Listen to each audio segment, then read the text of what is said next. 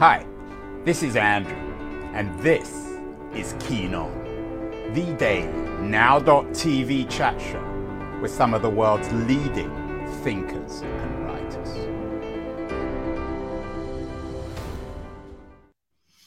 Hello, everybody. It is Tuesday, October the 25th, 2022. Yesterday, we did a show on bad Jews with the writer Emily Tamkin, but we're not dealing with bad Jews today. We're dealing with good Jews, or at least rich, successful Jews, Jewish families. We've done a number of shows on remarkable Jewish families, international families. We did one with Daniel Gross a couple of weeks ago on Edmund Safra, one of the great bankers, according to Gross, the greatest banker of the 20th century. He has a new book out, A Banker's Journey, How Edmund Safra Built a Global Financial Empire. Safra was originally, I think, from Aleppo in Syria, and Aleppo will come up in our conversation today. We also, last month, did a show with Andrew Mayer, has an enormously significant and physically significant new book on the Morgenthau's, a very powerful, influential, and wealthy American banking family, originally from Europe. One of the most distinguished Morgenthau's was Henry Morgenthau, who was FDR's Secretary of the Treasury, very influential in China policy and Middle Eastern policy. And in terms of the Morgenthau's, we discussed with Mayer the idea of the ethic of responsibility that comes from great wealth. We are back with very powerful Jewish families from the Middle East, with the Sassoons, the great global merchants and the making of an empire. They were, or are, known as the Rothschilds of the Middle East by some people. And the book is just out, came out yesterday. It's already getting great reviews. And who should write a book on the Sassoons? No less than a Sassoon. Joseph Sassoon is talking to us from a hotel room in New York City. Joseph, congratulations on the book. Thank you very much. Getting great reviews. You had a celebration of the book's launch last night. If for the Morgenthau's, the principle of this long, complicated story is the ethic of responsibility, is there a one-liner to summarize the Sassoons, Joseph? I think a global family, immigrant family, refugee family. I think any of those can sum it up. They fled their hometown, Baghdad, in 1832. They settled in Bombay, then expanded to Shanghai, then England. So it was really part and parcel of the globalization that was sweeping the globe, the whole world in the 19th century and early 20th century. They weren't, though, like so many migrants, and you're involved at Georgetown University with the Institute for the Study of International Migration, so you're much more knowledgeable about the politics and economics of migration than I am. But they weren't victims of migration. They shaped this world. To what extent is the world we're living in today, Joseph, a world built by your relatives, by your ancestors, the Sassoons? Well, as it happens right now, it's not really a lot, because the story is about the rise of a dynasty and the demise of the dynasty. Why in certain parts of the 19th century they adopted technology, new changes. They understood the changes that were taking place in India, Africa, Asia in general, Europe. They did not understand the changes after World War I, and they really missed out on a lot of things. They didn't realize some of the trading in commodities such as cotton and opium, that it's not a good way to keep going on. I think they didn't diversify enough. For example, there were some families that worked with them in India that diversified into heavy industries, and they misread the political scene. in India and in China totally. And the cost was huge. They weren't unusual, though. Very few people could see into the future. One of the things that I'm most curious about families, great families like the Sassoons, is they seem to almost predate networks of the 21st century. How did they all stick together? Was there just this familial loyalty? Did it come with religion, with ethnicity, with language? I know they even had their own kind of secret language that you can read, which enabled you indeed to write this book. Yeah, I mean, it is, you point out correctly, one of the most fascinating aspects of that period is networks. And the networks was not just family. David Sassoon, the founder of the dynasty, had 14 children, spreading them around Asia and the Middle East, and then later in Britain, obviously helped in the sense that you have people whom you can trust. But the network was not just family members. It was merchants, it was agents, it was all kind of people that were literally scattered around the globe. And this is, to me, one of the fascinating things. You know, there are obviously no telephone, no internet. Telegraph just came in the 1860s. But yet, news traveled. Your reputation, wherever you were in Asia, in Africa, in Europe, preceded you. And it is really, truly remarkable. And hence, David Sassoon literally, his mantra was reputation, reputation, reputation. You can lose in a business, you can lose your investments once, twice, thrice, it doesn't matter. But reputation, you have only one chance and one chance only for the whole family. You lose it, good luck ever getting it back. And that helped them. So they had this sound reputation for almost 140 years of operation, and it did help in setting up the network. Is reputation the same as decency, Joseph, or did reputation require buying into the aristocratic ethic and the aristocratic networks of the age? Certainly, the book deals with the way in which the Sassoons became more British than the British in some ways in terms of their embrace of the British aristocracy. Was there a distinction in their minds between reputation and decency? I mean, not really about where you are from and who you are. I think the reputation, especially among global merchants, not just the Sassoons at the time, was, can we trust the counterpart? And one of the fascinating things to me, going through the archives of 140 years of the family, there wasn't once the question that between family members, should we deal with X because of his religion or sect or identity? Never, ever that question was raised. The question was always, can we trust our counterpart?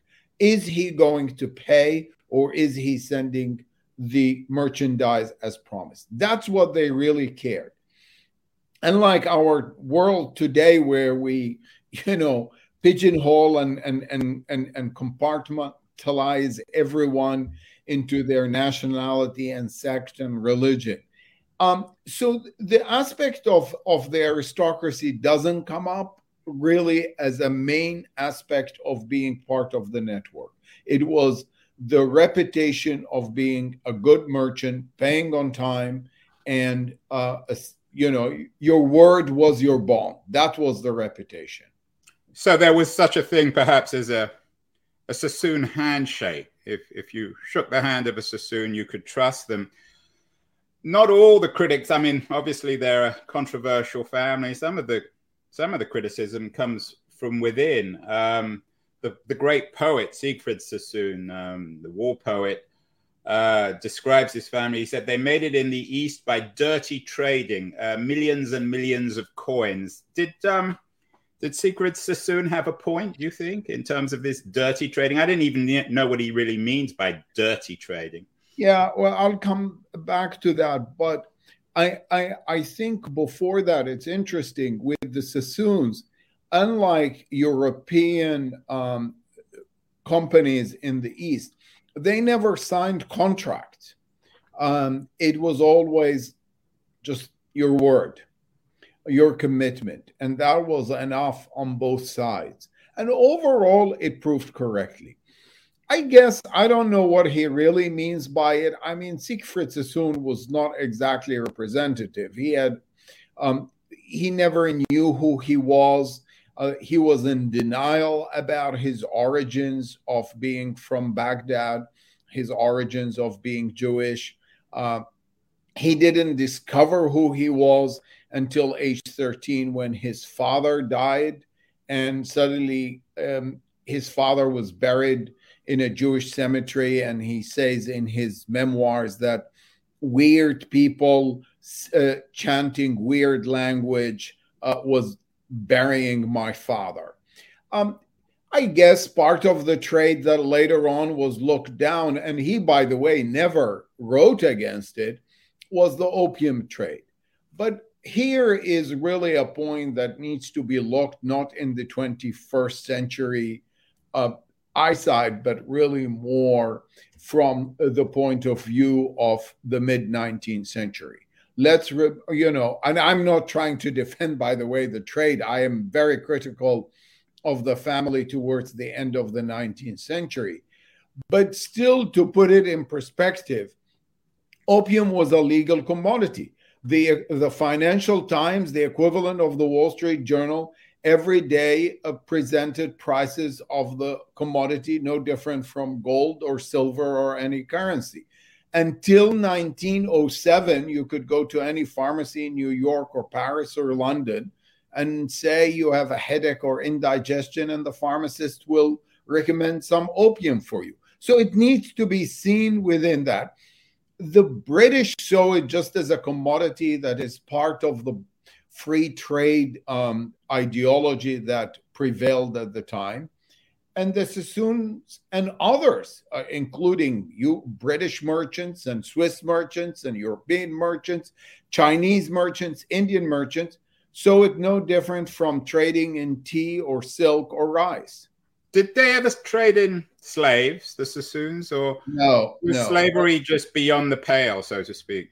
No, that was really not one mention in the archives. And I think by the time in the 1830s, none of that existed, at least not in India.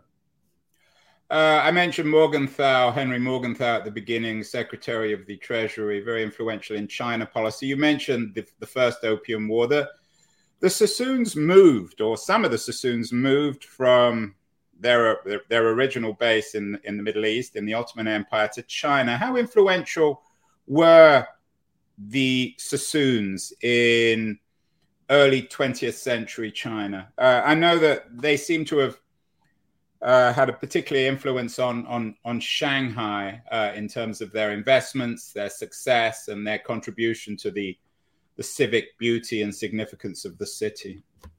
Yes, I mean, they had an influence just as a traders. I think the real change takes place in the 1920s when Victor Sassoon moved from India to China. And he brought a company of engineers from Manhattan, and he built the first skyscraper, which, by the way, it still exists in the main street in Shanghai called the Bund. And it's now a hotel. I think it's the Fairmont Hotel. It's a beautiful building with stunning views of the bay. He proceeded to build other buildings. He was the first probably of building what we see in the US today called condos, or service apartment for people staying longer than few weeks in a city. He changed. I mean, he changed the scene for Shanghai. To give you an idea, when everything was nationalized in 1949, apologies, he and his firm lost 14 buildings that was nationalized. And that was part of the demise because all those buildings gone with zero compensation. They didn't get communism. They didn't read the tea leaves correctly, although they weren't alone in that sense.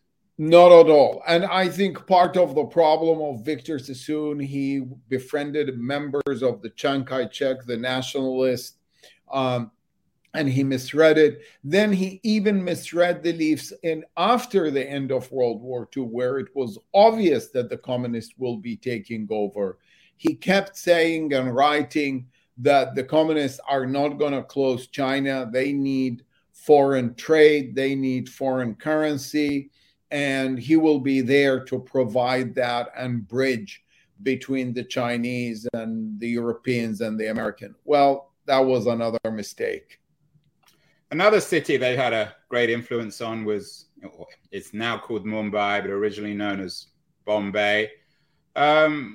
What was unique about the Sassoons' involvement in Bombay, in India?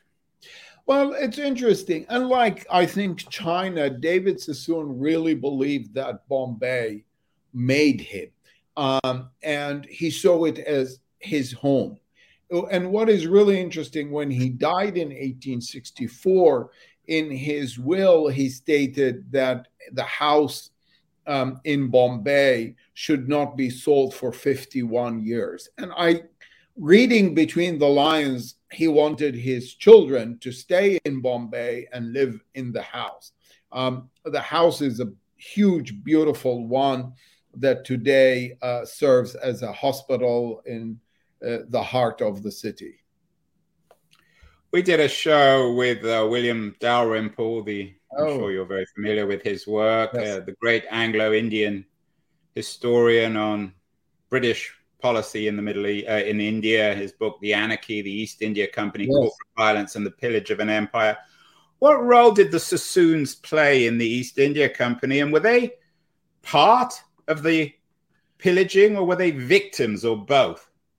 Well, they weren't allowed to trade as foreign traders until 1858. I mean, that's where part of the fortunes, I argue in the book, it's not good enough to be a good trader and opportunistic. You have to be also fortunate to be at the right time, at the right place. David Sassoon was at the right time because the East India Company was losing its power. And by 1858, it was disbanded, and then the British rule took over. It's very interesting. When he signed the oath of allegiance to the British sovereign, he had to sign an allegiance also to the East India. And coming from the Ottoman Empire, he never really comprehended, what do you mean signing oath of allegiance to a company? But they were controlling it. Remember that in the 30s and early 40s, he's really was a very, very small trader. And I think that's what is really also interesting in the story, that there wasn't a one event or trade that made David Sassoon build a huge dynasty. It was step by step by step. So, he was not really impacted by the East India Company. It was losing power. And as I just said, by the 1858, it stopped operating. Is David your favorite Sassoon? I mean, there was, of course, Joseph Sassoon, in some ways the founder of the dynasty, going to Aleppo. There's Elias Sassoon, very smart businessman who created a $100 billion fund, apparently. You've mentioned David several times. Is he your favorite, Joseph? Not really. The person who really struck me, and I devote a whole chapter for, is Farha, who changed her name to Flora Sassoon. I think one of the things that came out, she was the only woman running a global company in the late 19th century. There were a lot of matriarchs at the time in Europe and the United States, but not a CEO running on a daily basis a global company. And the business became very complicated by the end of 19th century. I also kind of a little bit identified with her in the sense that what really made me angry when I was researching how all the men in the family conspired against her, kept saying, how can a widow with 3 children run a global business? Instead of saying how amazing it is that she succeeded and took them to new levels. And at the end of 6 years of shenanigans and conspiracies, they succeeded in pushing her out. And I argue that that was the beginning of the end of one part of the Sassoons, David Sassoon and Co., because they were, by the 1867, 2 competing companies. Is there a historical culture that somehow captures, or a historical moment, a type of system that captures the Sassoons? The New York Times review of your book, which was glowing, and talks about it as a marvelous yarn, an Ottoman art crowd. Was there something, even though they left the Ottoman Empire, was there something uniquely Ottoman about the Sassoons which explains their rise, but also their fall? I think that what really distinguished the first and second generation, with all the identifying with the British and the colonial policy, is that deep down they knew who they were, Baghdadi Jews. That was their identity. That was their pride. That was their anchor. I think the third and fourth generation lost that identity. I'm not sure about the Ottoman. There were continuation. Baghdad really was the home, spiritual home, religious home. This is the home where they recruited young, talented families to come and work for them because they could read and write the Baghdadi Jewish dialect in which they corresponded. So Baghdad was really the beacon that kept them going on. I think that once they lost that connection and tried to be, as you pointed out, more British than the British, that was the beginning of the demise.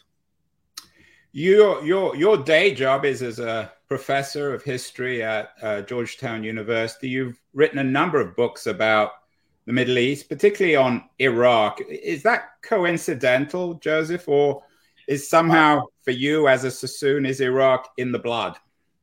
Well, I mean, I was born in Baghdad. One of the things that I found very touching, that David Sassoon fled Baghdad in 1830 in the middle of the night and had nothing. And my family and I fled when I was a teenager in the 1970s in the middle of the night and took with us absolutely nothing. So from that point of view, yet Baghdad is an important aspect, whether it's the food, whether it's the language, whether it's the attitude. I was the first academic to be allowed to look at the archives of Saddam Hussein's regime, which were taken out of Iraq to the US. And for me, it was really an incredible, amazing thing to be able to look at the archive of an authoritarian regime that was almost really obsessed about documenting everything. There is a lot of similarity to the Stasi in East Germany, or even before, of writing down everything. So there were millions and millions of the documents. I wrote about authoritarianism in the Arab world, but obviously I am considered, I guess, to a certain extent, an expert on Iraq. It's interesting that you mentioned Saddam Hussein's regime, writing everything down, comparing it to the Stasi documentation.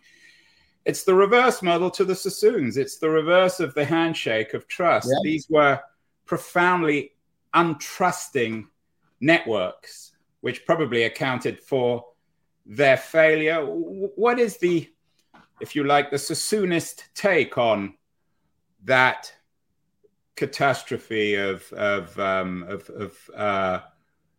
Ba'athist authoritarianism in Iraq, which drove you out? And of course, the country lost great minds, great resources, great expertise. Yeah, no, you're absolutely right. It is really, I never thought about it, but you're absolutely correct. It is the exact opposite, because the mantra of Saddam, don't trust anyone. not your family. Look, his daughters, whom he adored, and their families all fled and betrayed him. And so he became even more obsessed about just proving that you should not trust anyone. He really did not. Not a brother, not a son, not a family member, and definitely not someone in the regime. It was the exact opposite, as you pointed out, within the family, but also with the networks. I mean, there is wonderful, for example, correspondence between Abdullah, who became later on Sir Albert, with a trader in Isfahan, Iran. They never met, but a friendship developed over 30 years just by corresponding. And when you read it, you think, wow, this is wonderful. These two men never met, but suddenly now, from trading and business, that they're telling stories about their families. And when one of them gets sick, the other one sends him a gift and wishes him well. And I think it's really, this is what attracted me in the book versus the modern authoritarianism, which is the exact opposite. I wonder if that trust is also the foundation of democracy. We did a show with Shadi Hamid. I'm sure you're familiar with his work. Yes. He's at the Brookings Institute up the road from you at Georgetown. He has a new book out, The Problem of Democracy, dealing with the crisis of democracy or the absence of democracy in the Middle East. Is trust the foundation of democracy? And in that sense, might the Sassoons, had they stayed in Iraq, been helpful builders in democracy, which of course is still lacking in spite of all the billions of dollars spent on invading the country? Yeah, I mean, once the invasion took place, it was really, it's downhill all the way, and we're approaching 20 years next March, and the country is in an utter mess. But it was also in an utter mess and a disaster under 35 years of Saddam Hussein. So the Iraqis did not bet. Could they have stayed? Maybe. I think politically the whole Middle East changed after 48 and the creation of Israel. Remember, if you look at the history of Iraq in the 1920s, 30s, for example, the first Treasury Secretary or Minister of Finance was Jewish. There were a lot of Jews in parliament, in government, in public life, in the Supreme Court. All that came to an end in 1948 with comparing and making every Jew a Zionist. And that really changed. So I don't think had they stayed that they would have changed the face of Iraq.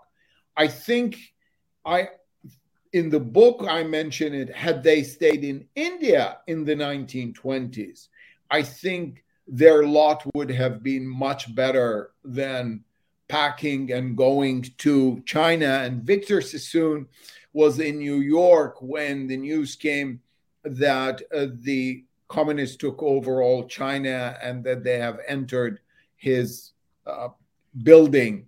And he said, I left India, but China left me. And it's a great sentence because it really sums up everything that he did.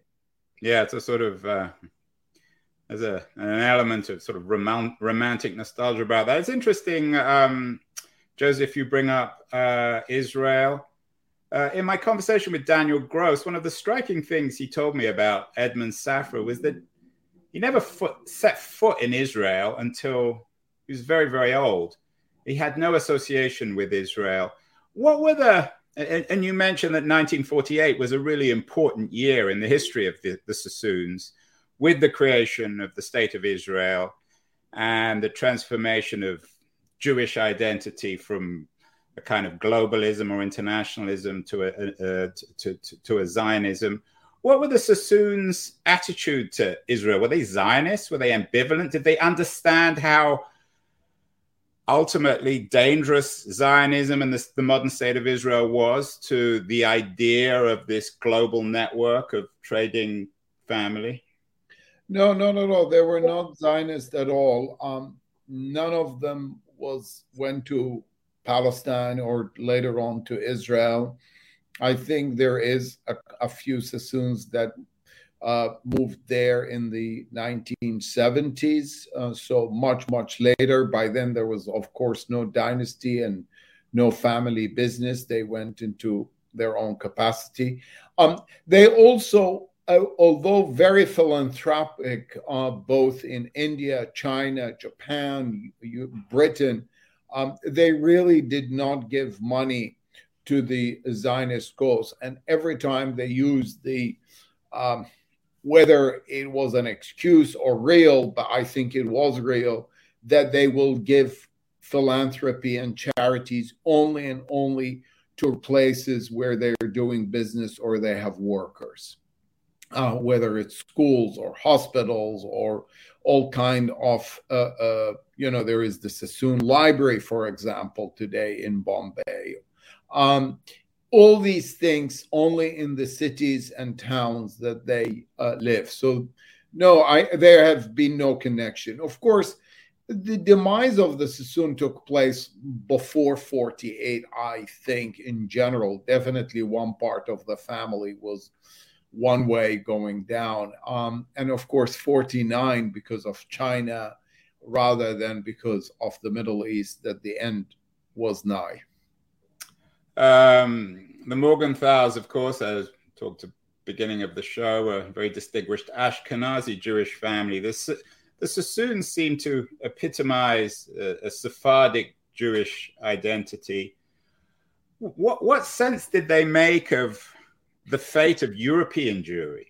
Or was this something that, I mean, obviously they were outraged and shocked like everybody else, but I'm assuming that it was in an odd way foreign to them. What happened to the Jews of Europe? There was, remember, Shanghai and China in general were very, very generous to the Jews of Europe. In fact, if you look at it, by 1940-41, and, Ken Burns in his recent documentary about the Holocaust, China was the only country that opened its doors to the Jews, and particularly Shanghai. And there is a lot of books and articles about how Shanghai, in a way, saved the life of 40 to 50,000 immigrant Jews coming from Germany, Austria, other places, because the world was close to them. Victor Sassoon, as a very wealthy person, still contributed a lot and helped. And one of the nice things of doing these book talks, I did a virtual one last week in New York, and someone emailed me and told me that his father was an immigrant in Shanghai, staying and sponsored by Victor Sassoon.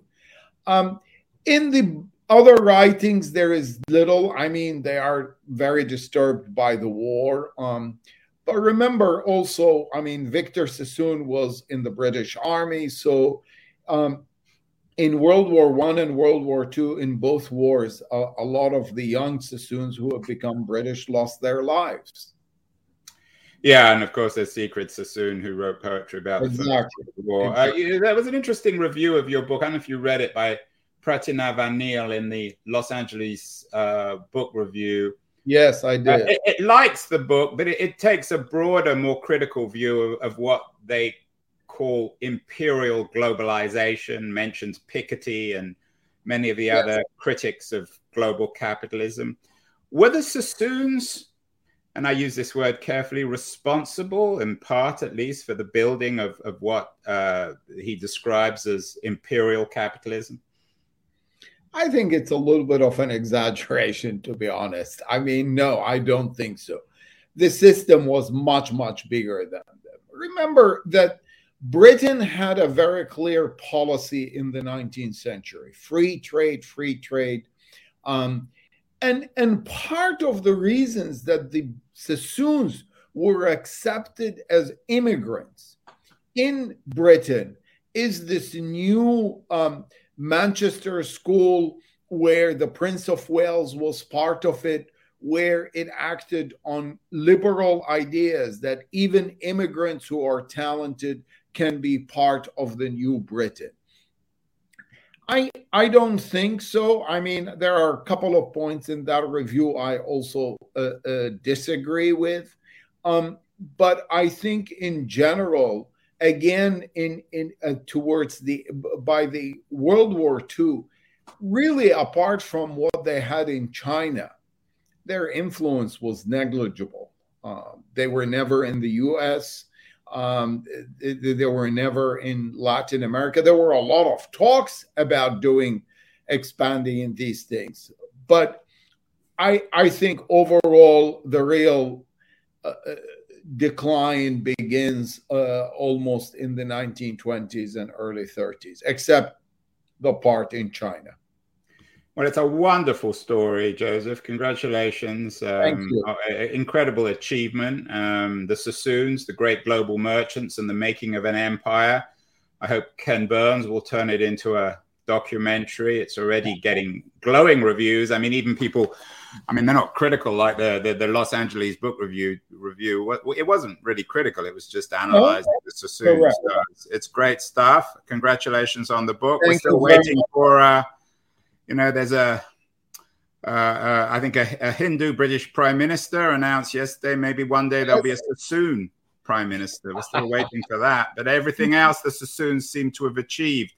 The most global of globalizing families, India, China, Iraq, the United Kingdom, the United States, where Joseph is talking to us from. So congratulations on you very much, Joseph. And finally, you must have read enormously widely for this book, as well as done a huge amount of archival research. What else are you reading these days for fun? What do you enjoy? What would you recommend to our viewers and listeners? So recently I read two different books. I read a book which is, I think, an old classic called All for Nothing by Walter Kempowski. And it describes really in detail. You read hundreds of books about World War II, never really the life of civilians in Germany in 1945. And he picks up these towns and describes the lives and the bombings and everyone trying to escape and the lack of reality, information. Very, very powerful and moving book. That really rightly, the New York Review of Books made it one of the classic. The other one that I have not finished, but I am towards the end, and I'm really enjoying it, by the Nobel Prize winner Amartya Sen. He won the Nobel Prize in economics, and he wrote the first volume of his memoir, and it's called Home in the World. What he really describes so beautifully, his life in India, in what is later on becomes Pakistan, because the family is in Bengal, and the day-to-day, the going to schools, the relationship with the family, just really takes you back to that period of the 1930s in a very vivid way.